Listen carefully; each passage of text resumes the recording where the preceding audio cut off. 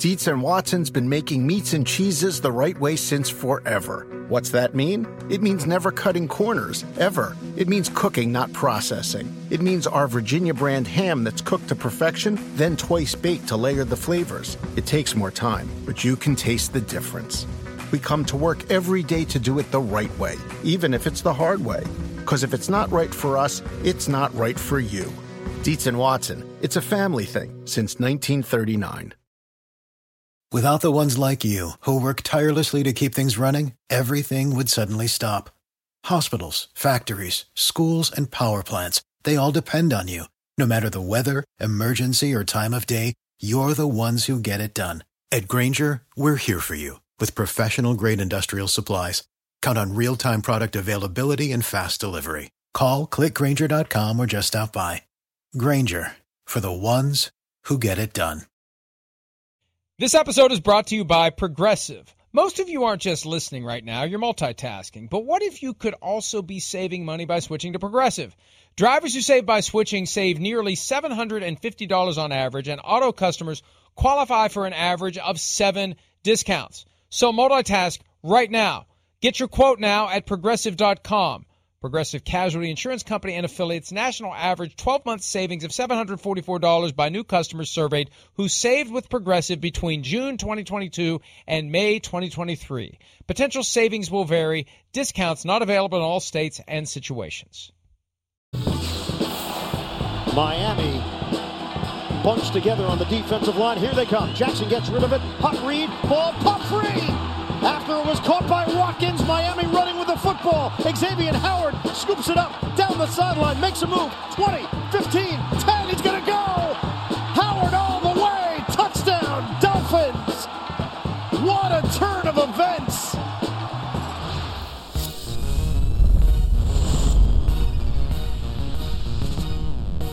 What a turn of events indeed. On the same field where the Ravens beat the Dolphins 59-10 to start the 2019 season, Brian Flores' first game as an NFL head coach.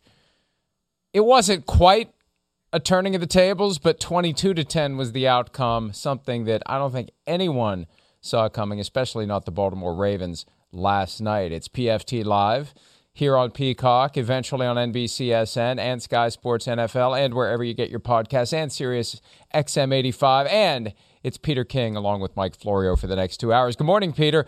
Scale of 1 to 10, how surprised were you by what we saw last night? Well, Mike, probably before 4 days ago, I would have said a 9. But after what we saw the other day with Tennessee going in and beating up the Rams without Derrick Henry, and Denver going to Dallas, the Giants beating the Raiders, all that stuff. I mean, to me, I'm surprised, but it's one of those things in the NFL. I'm just saying that there should be nothing that truly is something that makes you lose your breath. Because, look, every team has the ability to figure out a way to make it harder on somebody. Brian Flores was on Bill Belichick's coaching staff for, 14 years? And every single week, Bill Belichick formulated a game plan that frustrated the opposition. You know, he was never predictable. And I think last night, what we saw in the constant blitzing of Lamar Jackson, we saw something that, and every single time you see a game where a great player like Lamar Jackson gets totally frustrated and neutralized, you say, well, there's the blueprint for beating Lamar Jackson. Well, I'm not so sure of that, because Greg Roman's going to figure out a way. We're going to dump it to the tight end. We're going to run wheel routes out of the backfield. And don't worry about that. We'll figure a way. And they probably will. But for last night, the constant pressure that Lamar Jackson faced, the Ravens just never figured out a way to combat that.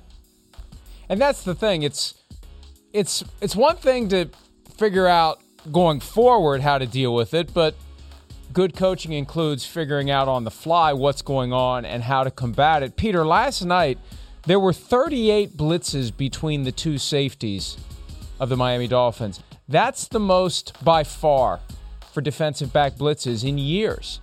It just kept coming and coming and coming, and the Ravens had no answer. So until they have an answer, let's just keep doing it. Let's keep using that play that works until they find a way to beat it. And it just makes me wonder what the Ravens are going to come up with, because they clearly weren't coming up with anything as the game was unfolding. It reminded me of what happened with the Bills on Sunday against Jacksonville, where the team that is supposedly the much better team just assumes that if it keeps doing what it planned to do, it's eventually going to work. Not, let's dramatically pivot to something that maybe we weren't planning to do. Let's tear up plan A and come up with a plan B on the fly, because plan A is supposed to work against this team because we're dramatically better than this team, and plan A inevitably is going to prevail. I felt like that's the same trap that the Ravens fell into last night. Hey, look, Mike, for as much criticism as Chris Greer and Brian Flores have gotten for not using their draft picks well, the draft picks that they got in, particularly in the Laramie Tunsil trade. And look, until they find a quarterback who's going to be really, really good, so they are going to get criticized. But I'll just tell you this. Last night, I think one of the most encouraging signs, if I'm the Dolphins, is there's a player who nobody in America, unless you're from the Pac-12, because that's where Javon Holland played with Oregon, nobody knew who Javon Holland was. And what Javon Holland is, he was the 36th pick in the draft, and he came with one of the picks from that trade. And so I just always look at things like that. You have to take the long haul view. And look, we don't know about the quarterback yet. Tua Tagovailoa has not been good enough. He's been consistently injured for whatever reason, okay? But he hasn't been good enough. So whether or not this front office and this coach know what they're doing, a lot of it is going to be told by whether they can find a quarterback. But I thought last night the best defensive player on the field on either team, and that includes Xavier Howard, who did make a great play, but the best defensive player on the field last night was the 36th pick in this year's draft, which finally started to bear some fruit for Miami. Well, and I think that's another thing to keep in mind as we get deeper into the season. Teams definitely are going to change. Bad teams will get better. Good teams may show flaws. And the best example of that, you talked about how as of Sunday, this would have been a huge surprise. Based on Sunday, nothing surprises us now. This is a tweet that Michael David Smith of PFT posted just before the show began. Underdogs of more than 7 points have gone 4-1 in the last 5 days. Dolphins last night, Broncos over Dallas, Jaguars over Bills, and Titans over the Rams. Prior to Sunday, underdogs of more than 7 points were 1-26. So from 1-26 to 4-1, that's amazing. just like that. And that's amazing. It shows that you can get complacent as a good team against a bad team, and maybe it shows in the preparation or lack thereof, in the amount of elbow grease that's spent on devising creative ways to deal with that opponent, because our standard stuff will work against this opponent. Let's save the creativity for the Browns or the Steelers or the Bengals or the Packers. Let's not waste it on the Dolphins. And I say that because after the game, straight to the podium went John Harbaugh, the coach of the Ravens, and he made it clear that this one was on him for failing to have his team prepared. Here's Coach Harbaugh after the loss. The bottom line is this falls squarely on me as the head coach. We were not prepared the way we need to be prepared. Our schemes weren't up to snuff. And we weren't prepared to execute the way we needed to. So that's it, not on one player. Our players played their hearts out. They worked hard all week. They did everything they could to be prepared, and we just weren't ready. That's on me. It was hard to get first downs, so it's hard to get a rhythm when you can't get started. Too many times we didn't get started. There were too many 3-and-outs. And there was some crowd noise and things like that in terms of communication. And sometimes you've got to handle blitzes. You've got to put plays together that are a little more complicated. But that's no excuse. I mean, we just didn't handle it well. They're blitzing us, and we've got to handle it a lot better, and that's on us as coaches. Look, I always appreciate when a coach is willing to take the blame and not blame his players. You blame the players behind the curtain. Publicly, you protect the players. And there are plenty of good coaches who have consistently done that. You don't go out there and say, hey, yeah, well, we came up with great plays. These idiots just don't know how to run them. We're trying to tell Lamar Jackson how to deal with the blitz. Something wasn't working. You know, he's not going to do that. And it's easy to do it when you're one of the best coaches in the NFL. They're not going to fire John Harbaugh because he crapped the bed one night in mid-November. But still, you know, it really does raise some alarms about this Ravens team. When you look at who they have coming up, they've got the Bears. Okay, after that, they got 7 games, and they can lose any, some, or all of them. 2 against the Steelers, 2 against the Browns, the Bengals, the Packers, the Rams. They're going to have to earn it. They went from being, a few weeks ago, a team that we're thinking, hey, they could be the 1 seed again. It could be 2019 all over again, Peter. Now they're going to be in a fight. Week in and well, they still could be. They still could be, but they're going to have to earn it 1 week at a time. Look, here's the one thing that I mean, look, 2 observations after listening to John Harbaugh. And I had not heard that until it just played. Mike, I bet twice a week in the NFL, a coach stands in front of the media after the game and says, that loss falls on me. So, and again, maybe it does. And maybe sometimes it does, but maybe sometimes he also wants to take the pressure off the players, as you say. You know what I thought of when I heard him saying that? And he said, you know, it falls on me. We didn't have the schemes to have our players prepared, all that stuff. I think one of the things that he doesn't say is, you know, our offense wasn't prepared for what we faced in this game. And that is going to have to change. In other words, he's not saying, hey, Greg Roman, you know, handle the blitz, will you? If you see it coming early, do something. And the Ravens never could do. Maybe there was nothing they could do. But they didn't do anything to handle the blitz last night. And that, to me, was the most disheartening thing. They never, ever made progress on handling pressure. But you know what the other thing I thought of, Mike, when I'm listening to him? I said, last night after the game, you know, I'm sort of looking at the standings and trying to figure out some of the stuff we're going to talk about today. And if you look at the AFC standings right now, and you go 1 to 16, you don't do them by division, you do it by conference. The 2nd through 11th teams right now, the 2nd through 11th seeds in the AFC right now have either 3 or 4 losses.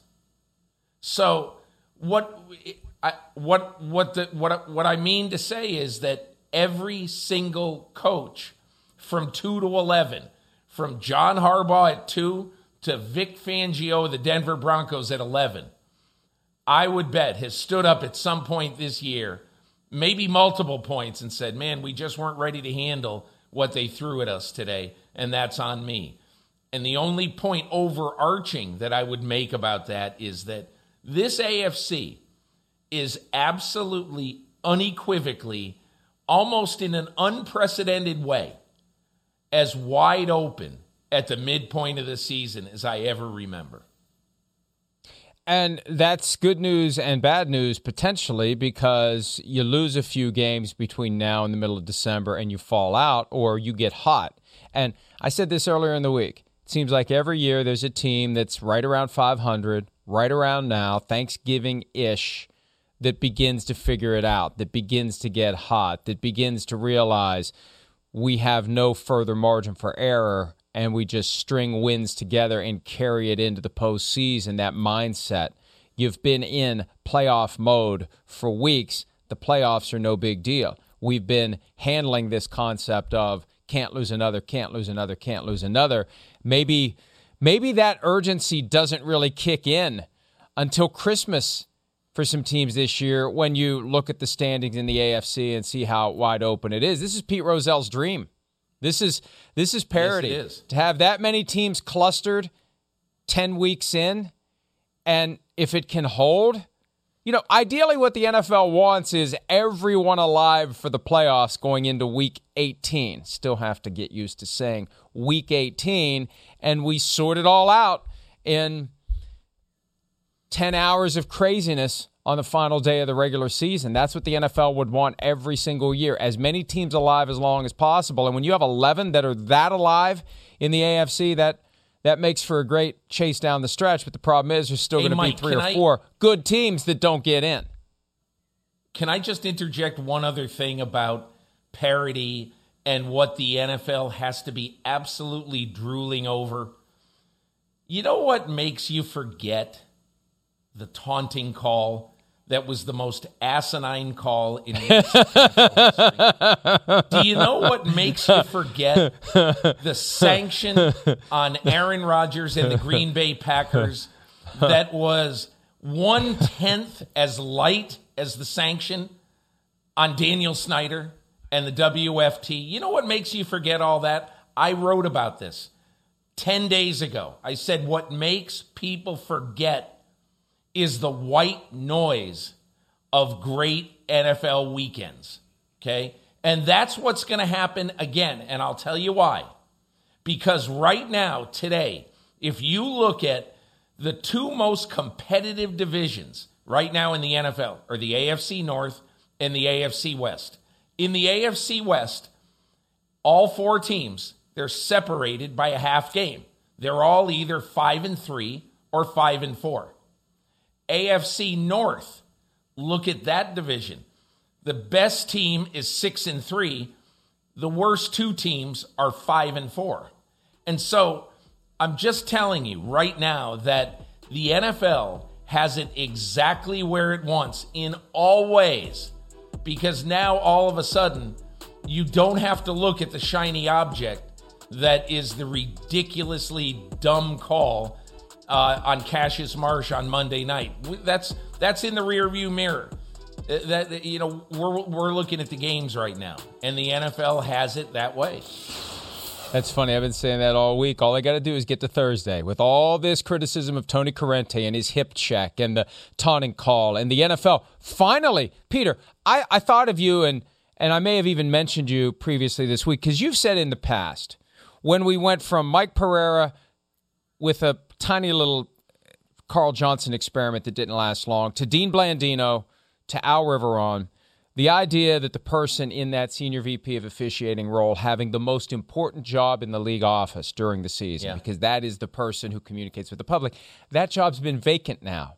Completely vacant. They have no one. They have nothing. They had the Perry Fuel reading off of note cards video or a teleprompter with very conclusory statements saying that posturing is there's no posturing prohibited in the rule book, but they felt enough of the heat that they felt compelled to put that ridiculous video that insults even the person of average intelligence like me.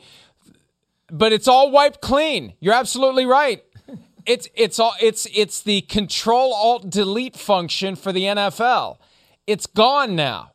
The next compelling primetime game has gotten us, other than for right now, to quit talking about it. It's amazing. Hey, Mike, wait a minute. I need to talk about just one little thing that I've heard no one talk about this week.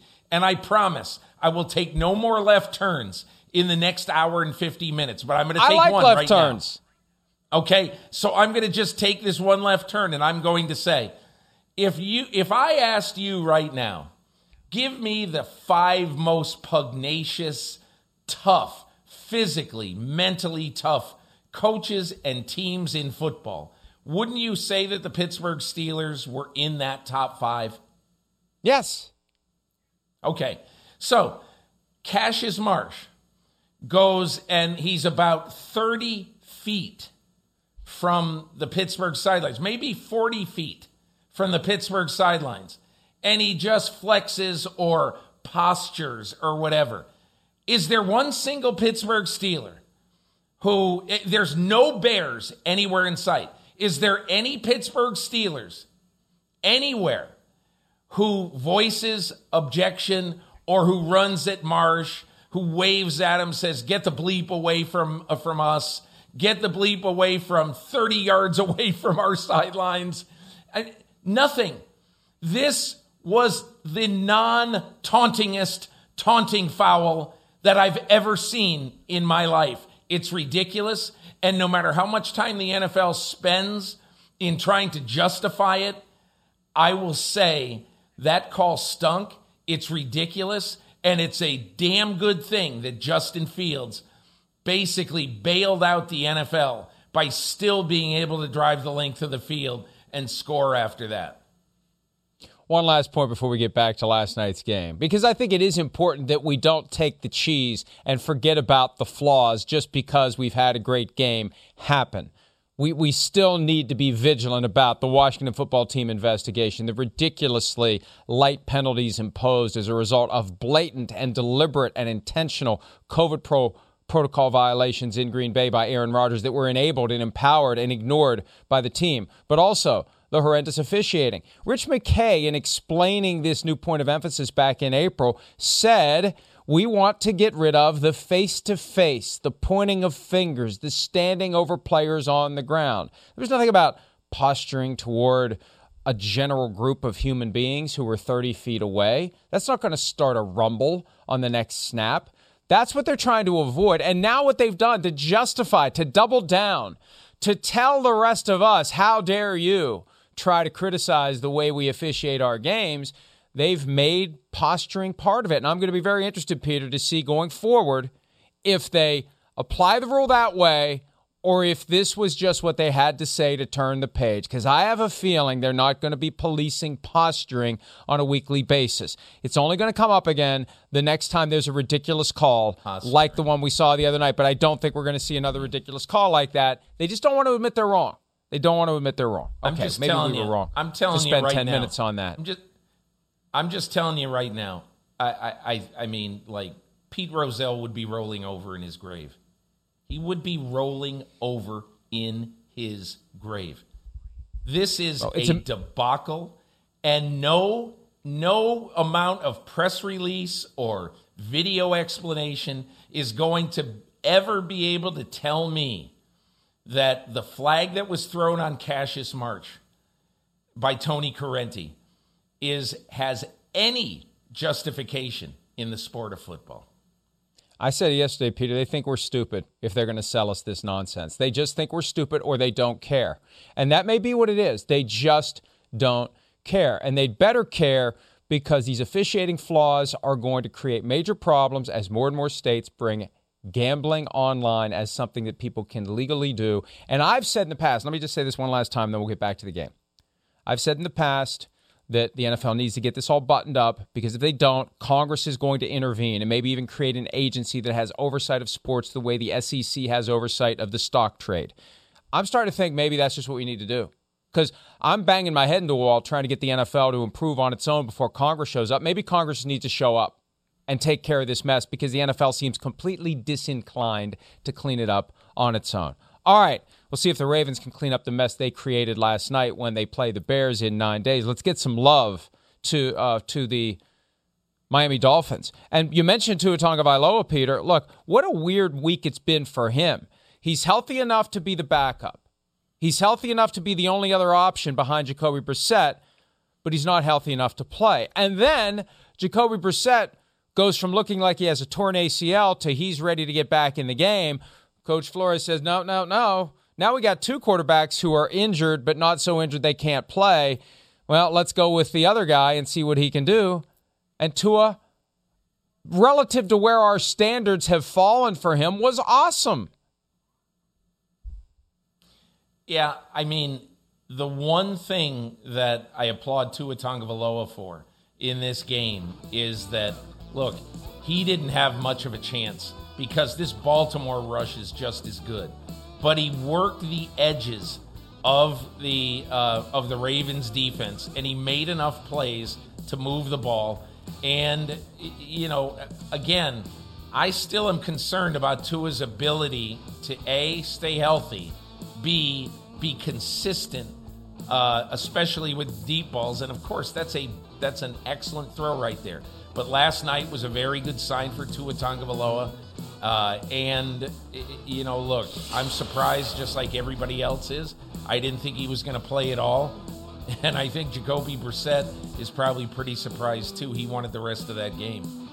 Oh, he absolutely did. And it'll be amazing if down the stretch the Dolphins do enough with Tua, win enough, that Stephen Ross at the end of the year decides to make no major changes. Let's just try it all over again next year. Let's not forget they started 1-6.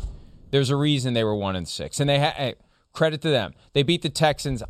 Who hasn't? I didn't put a whole lot of stock in that.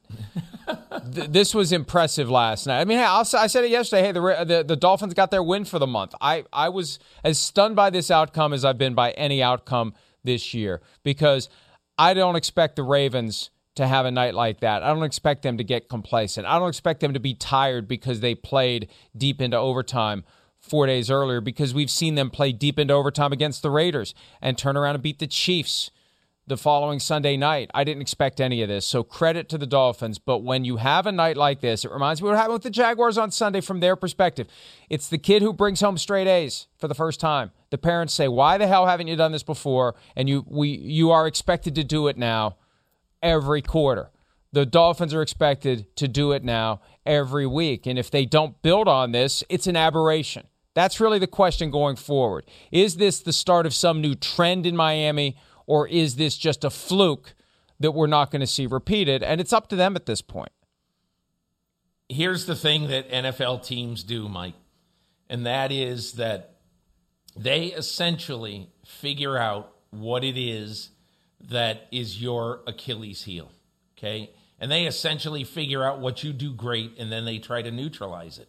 Well, there is no question right now that every team that plays Miami is going to be ready. I will bet you a lot that most teams the rest of the way have their best blocking tight end, whether even if they have to activate him from the practice squad for the game, will have that tight end up and ready to go against Miami, in essence, to have a sixth offensive lineman to play consistently against Miami for the rest of the year.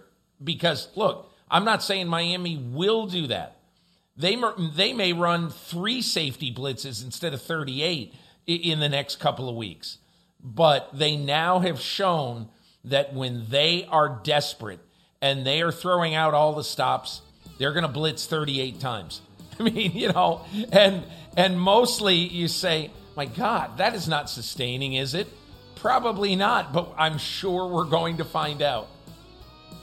Well, and it's desperation, quite possibly, that if Brian Flores didn't win that game last night and they go back into the tailspin that they were in, he may not survive it. And Sims kind of made that point yesterday. He saw this, and I think he picked the Dolphins not to win, but to cover, just because Flores knows that he's running out of chances, and this is a great opportunity for him to give Stephen Ross something to think about moving forward. Maybe you don't end this experiment after only 3 years, because maybe some of that time with Bill Belichick is starting to bubble up and there's hope for the future. Let's hear from both Tua and Brian Flores on the win and on Tua coming off the bench and looking as good as he ever has. It means a lot. We beat a really, really good team. This is a tough team to beat. But the guys are happy. They're sore, but at the end of a win, nothing really hurts. So it feels good. Definitely some good plays. Obviously, the throw to Albert there at the end, hit Jalen on a big play. So I thought he did a lot of good things. Some throws I wish he probably wishes he had back, but overall, it helped us win the game. Yes, he did, and they got it done. But don't be too excited, Coach. Yeah, well, I mean, come on, you just have an incredible win, and he looks like his dog just died. 14 years with Bill Belichick, it'll do it to you. It will suck the soul right out of your body. I think that's probably that. Sorry, Bill, but that's how he acts. You see that all the time, and you think that's what good coaches do. And that's what Brian Flores does. On Tua... Hey, Mike, can I... I don't know how... Can I just... Go ahead. Let me just say this. Let me say this real quick. I don't know how Tua is going to survive physically. I saw him there in those pads. Right. He's got to add more armor to his body. He's not big enough to survive in the NFL. He looked like a kid in his Halloween costume. He's not going to survive in the NFL over the long term with that build. He's not going to. Russell Wilson's about the same height. Russell Wilson has a physique that screams out, I can take these hits, I can survive. Tua's got to do something. He's got to spend some time in the gym after this season ends. He's got to come back looking like a badass because he's not going to survive with that physique. Mike, there's no team built to resuscitate an awful 2 months of his first 2 months of the season better than the Miami Dolphins. And look, you can look at the Dolphins and say, boy, when we see them on the schedule, we're happy. But look at Miami's schedule in the next month. They are at the Jets next week. And then after that, 3 straight weeks at home. Carolina, the Giants, and the Jets. So, look, there's no excuses for Miami. None. You know, if they want to save their season, which seems impossible, but if they want to save their season, I could see them saving it over the schedule, with the schedule over the next month that is as advantageous as any team in the NFL has. And think about this, Peter. And I don't know if this is an advantage or a disadvantage. I would regard it as an advantage at this point. After they play the Jets on Sunday, after they get a mini bye, they play the Jets the Sunday before Thanksgiving. They are home from the Monday of Thanksgiving week until the day after Christmas. They are home for the holidays, literally. They don't travel anywhere. They've got those 3 home games and a bye in between. They are not on the road again until Monday night, December 27, against the New Orleans Saints. And it's a way to kind of settle in, take care of business 1 week at a time. And they're 3-6. Okay, let's say they win these next 4 games. 7-6 has you very much alive going into the final stretch. Now, what you do against the Saints, Titans, and Patriots is a different issue altogether. But if they can win these next 4, who knows? Who knows? I don't think crazier things have happened. I don't think they're good enough to do that. But the fact is, it's possible that they could do it. And, it's possible that they're sitting there. I mean, in an absolute total ideal world, they head into a deadly stretch at the end of their season, which is New Orleans, Tennessee, and New England. They could end up very close to 500, a game, below 500. And so, look, that's what we're saying about everybody in the NFL having a chance. I misspoke. These damn bye weeks screw me up every year, and they're screwing me up more this year than ever. They're 3-7. They've played 10. They haven't had their bye yet. So they win the next 4. They get to 7-7. Even then, with all these other teams clustered with 4 losses or fewer, but they're all around 3 or 4 losses, right? They run these next 4. They take care of the Jets in New York. They come home for a month. They win 3 in a row at home. When they go to the Saints on December 27 to cap Christmas weekend, there's a chance they're going to be 7-7 going into the last 3 games. Yes. And that's a hell of a lot more than we could have hoped for when they won their first game against the Patriots and lost 7 in a row. So good news for the Dolphins. At least you just look. I've always said the key is to be relevant after Thanksgiving. And if the Dolphins can beat the Jets, there's no guarantees. Yeah, look, we can't assume anything at this point, but if they can beat the Jets, they're going to be relevant after Thanksgiving. And then what you do with it, that's up to you. But what they did last night, at least for the short term, we have to take them seriously. And we can't take a break without acknowledging what looked like one of the best designed plays in NFL history until we realized it was the right guard who caught the pass. Robert Hunt. This was just like, what are we seeing here? It looked like that was the design. And it was a touchdown. Bad call. He got the ball across. Give me the touchdown. Never mind the fact that I'm the right guard and I'm grossly ineligible. Don't mind. I mean, what's he doing? It's like, you know what? I'm never going to have the football. I'm never going to have the football right here. Screw it. I'm taking it, and I'm going to have some fun. And how great is it that the side judge goes and starts pointing at the ground like, that's not a fumble. That's not a fumble, And look at that. It's a touchdown. Touchdown. Touchdown. We heard from both Robert Hunt and Brian Flores after the best play in NFL history that didn't count. I don't know. It's crazy. It's like, that's a great play, man. Like that was tight. Like I never seen it, So it's that. But then, like I said, it's a penalty. So I definitely hear about it. My perspective is, it was a penalty. It was going to be a penalty. It was a penalty. I'm sure it was fun to watch for many, but it was a penalty. Great effort, incredible effort. It's a penalty though. It's a great, maybe we'll put a play in for him. Yeah, hey, all you got to do is make sure he's eligible. Reports as eligible, lines up as eligible. Other than that, it was a great play. Other than the fact that he clearly wasn't eligible nor reported as eligible, it was a hell of a play. And he showed he can catch. You know what it looked like? Go ahead. You know what it really looked like that was hilarious? It looked like Tua Tagovailoa had set up a screen for the right guard. And, and I kept thinking to myself, now, wait a second. What did I miss here? Was he outside the tackle box? And did we just not hear the ref say, 68 Miami is an eligible receiver? Because like, who would actually catch that ball thrown to him? Aren't you told in guard school that if something like this happens, bat the ball to the ground? No, he wanted his NFL films highlight. The autumn wind is a pirate. He wanted his moment. That's what he wanted. And moments like that make a team fun. And there aren't enough fun teams in the NFL right now. And the Dolphins have been kind of a boring, confusing, what's wrong with them more than what's right with them. If they really want to have some fun, and this is where Brian Flores has to strip the Bill Belichick DNA out of his body if he wants to do this, they could put in a play for him.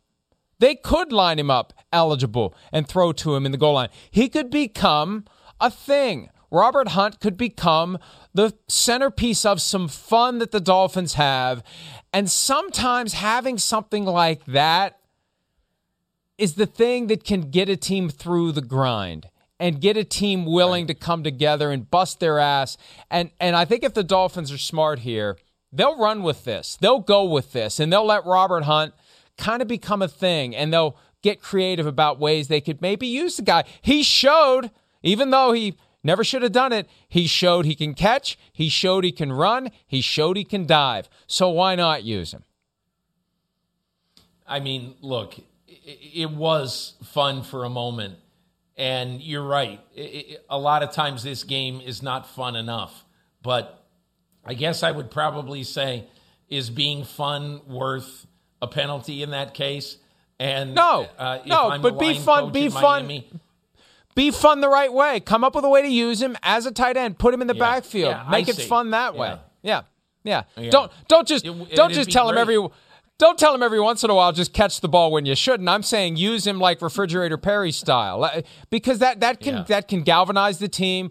And it can get more people to show up for the games. Now, winning is what gets people to show up. But I heard Harbaugh talk earlier about crowd noise. Based upon the images I saw of the crowd, maybe there were some late arrivals because there sure weren't a lot of people there at kickoff. And there's no reason to go. Why would you go on a Thursday night to see the Dolphins? Well, they gave people a reason to show up for that stretch of 3 straight home games that is looming. Let's take a break. Speaking of fun, or other adjectives we could use, we finally know where Odell Beckham Jr. will continue his career. He's headed to Hollywood. We'll talk about that when PFT Live continues right after this. Quaker has been a trusted name in breakfast for over 145 years, which means they've been milling oats since before the invention of the zipper, the stop sign, and the ballpoint pen. And while a lot of things have changed since then, some things have stayed the same, like the great taste and quality of Quaker oats. Quaker has something for everyone, like old-fashioned and quick oats, great for cooking and baking, or instant oatmeal in different flavors and varieties. Whether it's lower sugar or added protein or fiber, Quaker oats can satisfy the whole family. There's even Quaker Fruit Fusion, with real fruit pieces, added vitamins, and no artificial colors for a bold start to a bold morning. Quaker, getting up to some good since 1877. Look for Quaker Oats in your local grocery store. Around any corner, within every battle, and with the dawn of each new day, the threat of the unexpected, the unpredictable, and the unrelenting lies in wait. But Marines will always be there. They are the constant in the chaos. No matter the battlefield, Marines adapt to win, defeating every shifting threat, protecting our nation's future. The few, the proud, the Marines. With the Wells Fargo Active Cash Credit Card, you can earn unlimited 2% cash rewards on purchases you want and purchases you need. That means you earn 2% cash rewards on what you want, like season tickets to watch your favorite team, and 2% cash rewards on what you need, like paying for parking. That's the beauty of the Active Cash Credit Card. It's ready when you are, with unlimited 2% cash rewards. The Wells Fargo Active Cash Credit Card. That's real life ready. Terms apply. Learn more at wellsfargo.com/activecash. I've played with a bunch of good ones, in my career, and he's definitely he's up there. He's a talented guy. It's one of those things where everybody on our team carves out their role. They do a great job of figuring out what that role is going to be, and going out there and proving it, both on the practice field and in games, and getting those opportunities. I know he'll do the same. I mean, nothing really surprises me anymore, to tell you the truth. I know that, this is an enticing city to play in. This is an enticing organization to come play for. We have a bunch of other great players on this team. AD, Jalen, Cooper, all those guys, great players. So it's exciting for other people to come in and play with those guys. So I'm just happy to be a part of it. Matthew Stafford talking about the surprise of the day, Odell Beckham Jr. choosing the Los Angeles Rams, a team that wasn't even on the radar screen going into Thursday. And, Peter, look, one of the problems with having choices is you eventually have to choose. And I think that Odell Beckham Jr. changed his mind a few times, had different number one targets that moved. And it was the Seahawks over the weekend. And then the Saints emerged. And then the Chiefs were the prevailing selection as of Wednesday. Former teammates from Cleveland, former teammates that he was maybe very good friends with, who he went to LSU with, were telling people that Odell Beckham Jr. was going to the Chiefs. That was the story throughout Wednesday, into late Wednesday night, early Thursday, and then all of a sudden, it's the Rams. And the Chiefs fell off the radar screen. It was between the Rams and the Packers, who had made him a minimum salary offer. Now, maybe they sweetened it, but the report came out on Wednesday that it was a minimum salary offer, and a lot of people said, well, they aren't really serious about getting him if that's all they're going to do. Maybe they pumped it up a little bit more, but it was Rams, Packers, and of course it had to finish with a 30-minute episode of complete confusion where the Rams announce it, and then they delete it, and then Odell Beckham tells multiple reporters he's picking between the Rams and the Packers, and then as we're trying to digest that, he finally picks the Rams, and now all that doesn't matter because he's a member of the Rams. I was very surprised, but not surprised, because this is what the Rams do. They see a big name who's available, and they make a play to go get him. The Rams are basically becoming like one of those NBA teams where, I think it was the Nets and the Lakers last year, where every veteran just wants to go there, and they forget about their money. They leave their wallet at the door, and they just go in and play and try to win a championship. That's what the Rams are right now. Because for people who don't understand this is important, because a lot of the sentiment publicly afterwards was, wait a second.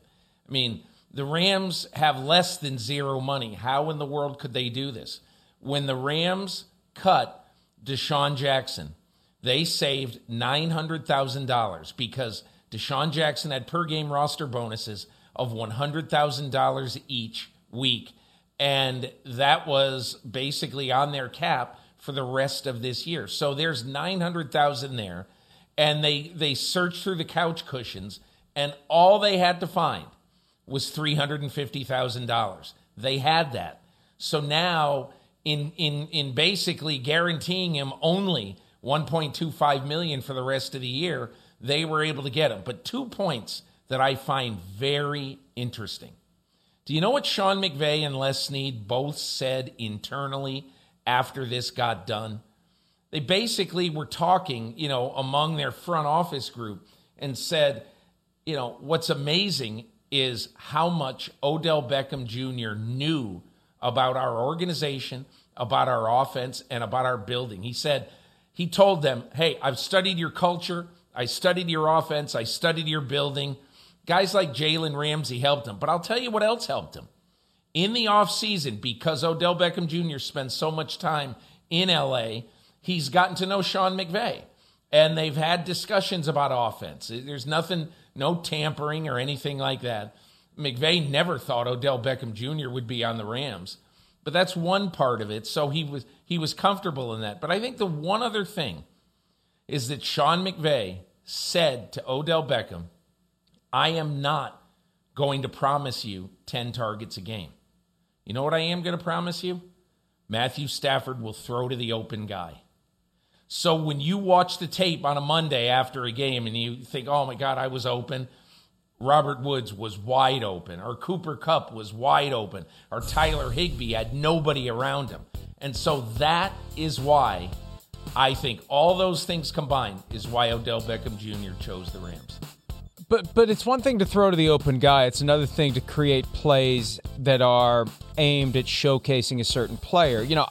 I think that, like, for example, Cooper Kupp, every ball that gets thrown to him isn't the product of Matthew Stafford going through his progressions and recognizing Cooper Kupp is open. The play's designed for Kupp to get open, and he does, and he gets the ball, period. So will Beckham have some of those? A point that Miles Simmons has made, and he covered the Rams for a couple of years. They go 3 receiver, and they don't sub in and out. They go Cooper Kupp, Robert Woods, Van Jefferson. That was one of the reasons why Deshaun Jackson wanted out. Peter, that's what confuses me about this. Deshaun Jackson, who showed from time to time when he had an opportunity, when they would throw the ball to him deep, he still got it. He wanted off the train. I want to go somewhere else where I'm going to play more and get the ball more. So how do you make Odell Beckham Jr. not come to that same conclusion? It's a zero-sum game. Every target that goes to him is one fewer target that goes to Kupp, Woods, and Jefferson. And, we can say, oh, Beckham understands it, he gets it, he's fine with it. Well, okay. But still, whatever he gets is taken away from the others. And at some level, the others have to have a human reaction where they say, what the hell? We got a pretty good team here. Why are we doing this? Why are we undermining the guys who have been busting their asses? It could be that, hey, look, the Rams so far this year have been pretty fortunate, okay, in that they haven't had one of their big 3 injured, for any length of time. And look, in my opinion, one of the reasons why did the Kansas City Chiefs in the 2020 draft think very, very seriously about drafting Henry Ruggs if he fell even a little bit more? Why did they think seriously about trading up from the end of the round to, say, 20, 21, 22, if for some reason Ruggs was still there? Because they know that, diminutive receivers, and obviously the Rams receivers are not like Tyreek Hill body types necessarily, but they know that diminutive receivers get hurt a lot. And so they wanted some padding, some insurance for receivers who get hurt. And the Rams have been very fortunate this year. Their skill players, with the exception of Cam Akers, have basically showed up every week. So I guess I would look at this, Mike, and I would say, in addition, that I believe that Sean McVay and the team has basically gone to the receivers and said, listen, you have to understand. It's like a receiver. It's like Antonio Brown going to the Bucs. If Chris Godwin, Mike Evans, OJ Howard, all those guys, if any of them are going to be really kind of pissy about it, I'm not saying the Bucs won't do it. But what I am saying is that could have an impact on their decision. I've been told that every one of the receivers on the Rams absolutely categorically said, bring them in, we'll make it work. All we want to do is win. Well, and for Odell Beckham Jr., what he had to decide was what was important to him. He could have gone to the Saints and been the number one receiver in that offense with Sean Payton. And caught 45 balls the rest of the year. Right, yeah. right. And set himself up for free agency. See, it's not just what you make this year, it's what you make next year. And if you go to the Saints and you reestablish yourself as a number one receiver, even with the concerns at quarterback, but there's no concern at coach and there's no concern as to where you fit in the pecking order, that may have served him better in 2022. But don't you also think, Mike, I think you also have to think of, if Odell Beckham Jr. is smart and he has rabbit ears, he hears what people say about him, and he knows that he's not thought of in some circles, not necessarily among his teammates, but he's not thought of as the most unselfish teammate, okay? So in that case, what better way to prove that you are a team guy entering into an offseason where you could sign anywhere than to make some great catches and to just every day say, hey, listen, this is all about the team. I don't care how many targets I get. And so he's got a little bit of, image rebuilding to do for the other 30 general managers in the NFL, I think. Well, and part of it, too, is, look, the fact that no one made a major play for Odell Beckham. There was no land rush the moment he became a free agent. Right. No one blew him away. Maybe that was sobering for him.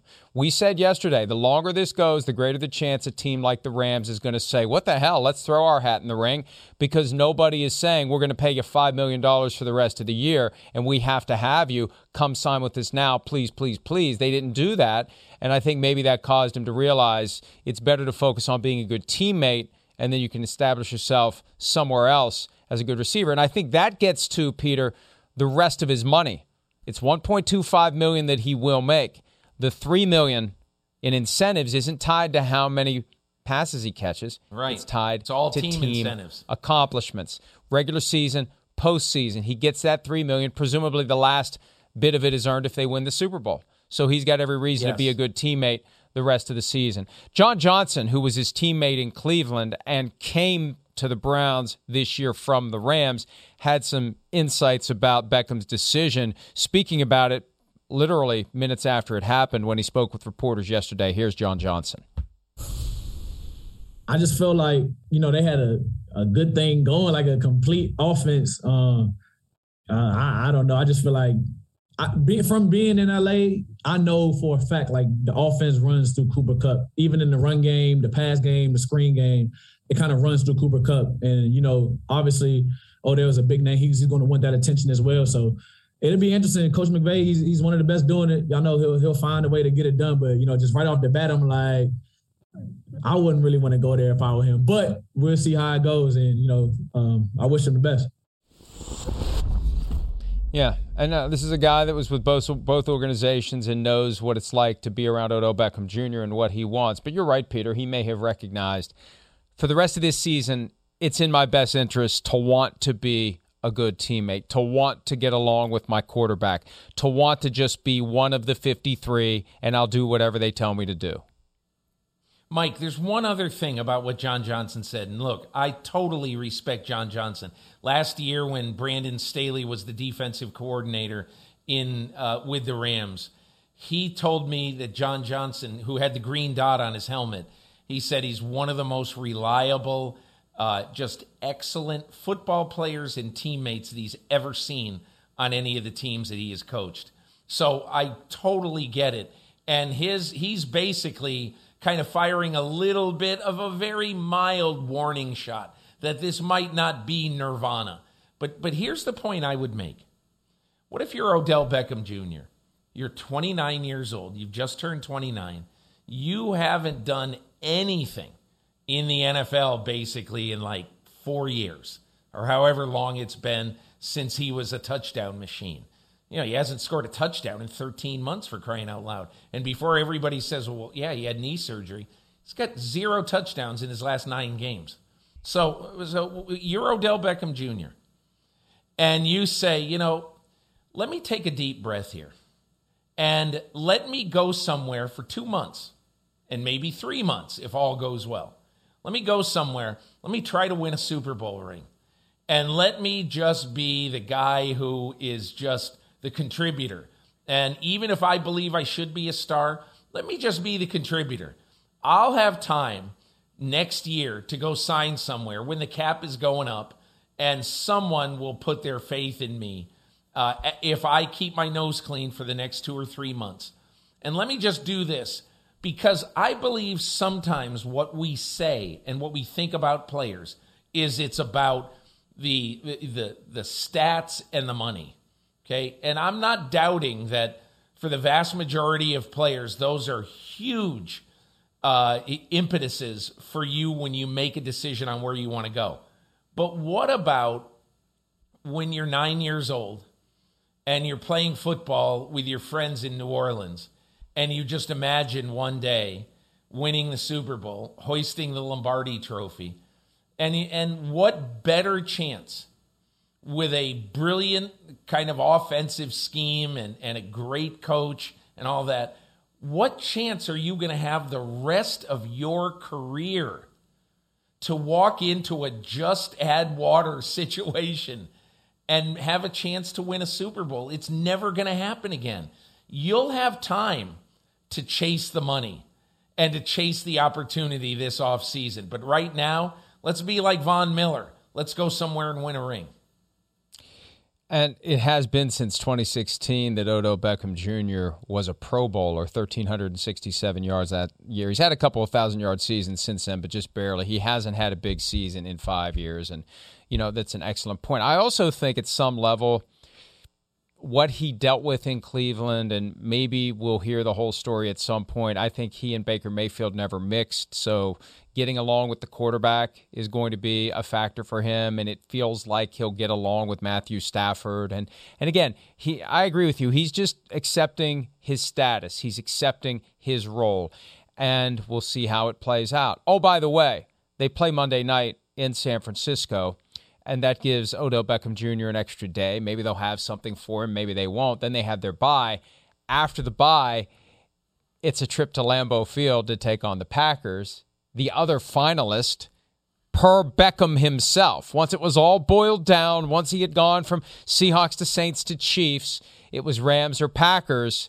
Packers will get to host Odell Beckham Jr. And you just have to wonder, really, Peter, at the end of the day, how big of a push the Packers made, who was behind it, and was this an Aaron Rodgers, I really want this guy, and the Packers failed to close the deal? It's going to be something to keep an eye on. Look, from what I know of this situation, Les Snead and Sean McVay and two incredibly important players in this were Von Miller and Jalen Ramsey. And Jalen Ramsey is FaceTiming Odell Beckham, more than once, selling him on this team. And again, I have no idea what the Packers did, but I doubt sincerely that Brian Gutekunst and Matt LaFleur put the full court press on him that the Rams did. And Mike, you mentioned before that, and look, one of the interesting parts of this is that nobody even heard of the Rams being involved, I think, until Jordan Rodriguez of The Athletic tweeted about it yesterday. I'm not positive when it first came up, but nobody heard it. I didn't hear it. I'm not working this story hard, but I never heard it. But what happened is, very quietly, Sean McVay, and I'm not sure whether it was Tuesday or Wednesday, that's when he had his big conversation with Odell Beckham. And that's when he basically said to him things like, I'm not telling you you're going to get a bajillion targets, but I can tell you that Matthew Stafford's going to throw to the open guy. And so he had it in his head all along that if I want to go, and there's part of this, Mike, you say you want to win a Super Bowl, you say you want to play in a great offense with a great quarterback. Listen, this is not about money. This is put up or shut up. Do you really want to have a great chance to do all those things and be with this great offense, great quarterback, coach, all this stuff? If you do, sign here. If you want to make $10 more, then go sign somewhere else. But I think the Rams were very comfortable that they were in this all along. And I'm glad you mentioned the Matthew Stafford angle in all this, because a Titans fan would say right now, if he has time to throw to the open guy, if he doesn't have Jeffrey Simmons all over him, if he isn't being spun around and throwing the ball to a defensive player, and, you know, that's a nice little bright, shiny object for the Rams fans as we process what happened on Sunday night. And I'm sure the Rams think it was an aberration and they'll come up with a way to fix it, but they better, because it's going to be impossible for Matthew Stafford to get the ball to any of his receivers if he's getting harassed the way he did on Sunday night. And it's going to be more reason for defenses to try to get after him, because the better the receivers, the more urgency there is to get to the quarterback before he can throw it to one of them. Speaking of guys who throw the ball, yesterday, another surprise, an even bigger surprise. Cam Newton. My goodness, we don't even have to Photoshop this. Just pull up the photos of Cam Newton playing for the Panthers. We'll discuss that next on PFT Live.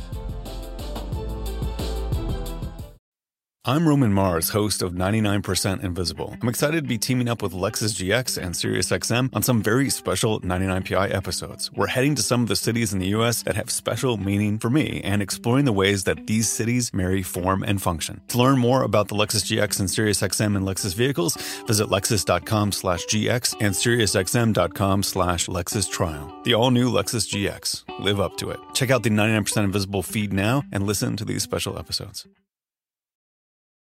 With the Wells Fargo Active Cash Credit Card, you can earn unlimited 2% cash rewards on purchases you want and purchases you need. That means you earn 2% cash rewards on what you want, like season tickets to watch your favorite team, and 2% cash rewards on what you need, like paying for parking. That's the beauty of the Active Cash Credit Card. It's ready when you are, with unlimited 2% cash rewards. The Wells Fargo Active Cash Credit Card. That's real life ready. Terms apply. Learn more at wellsfargo.com/activecash.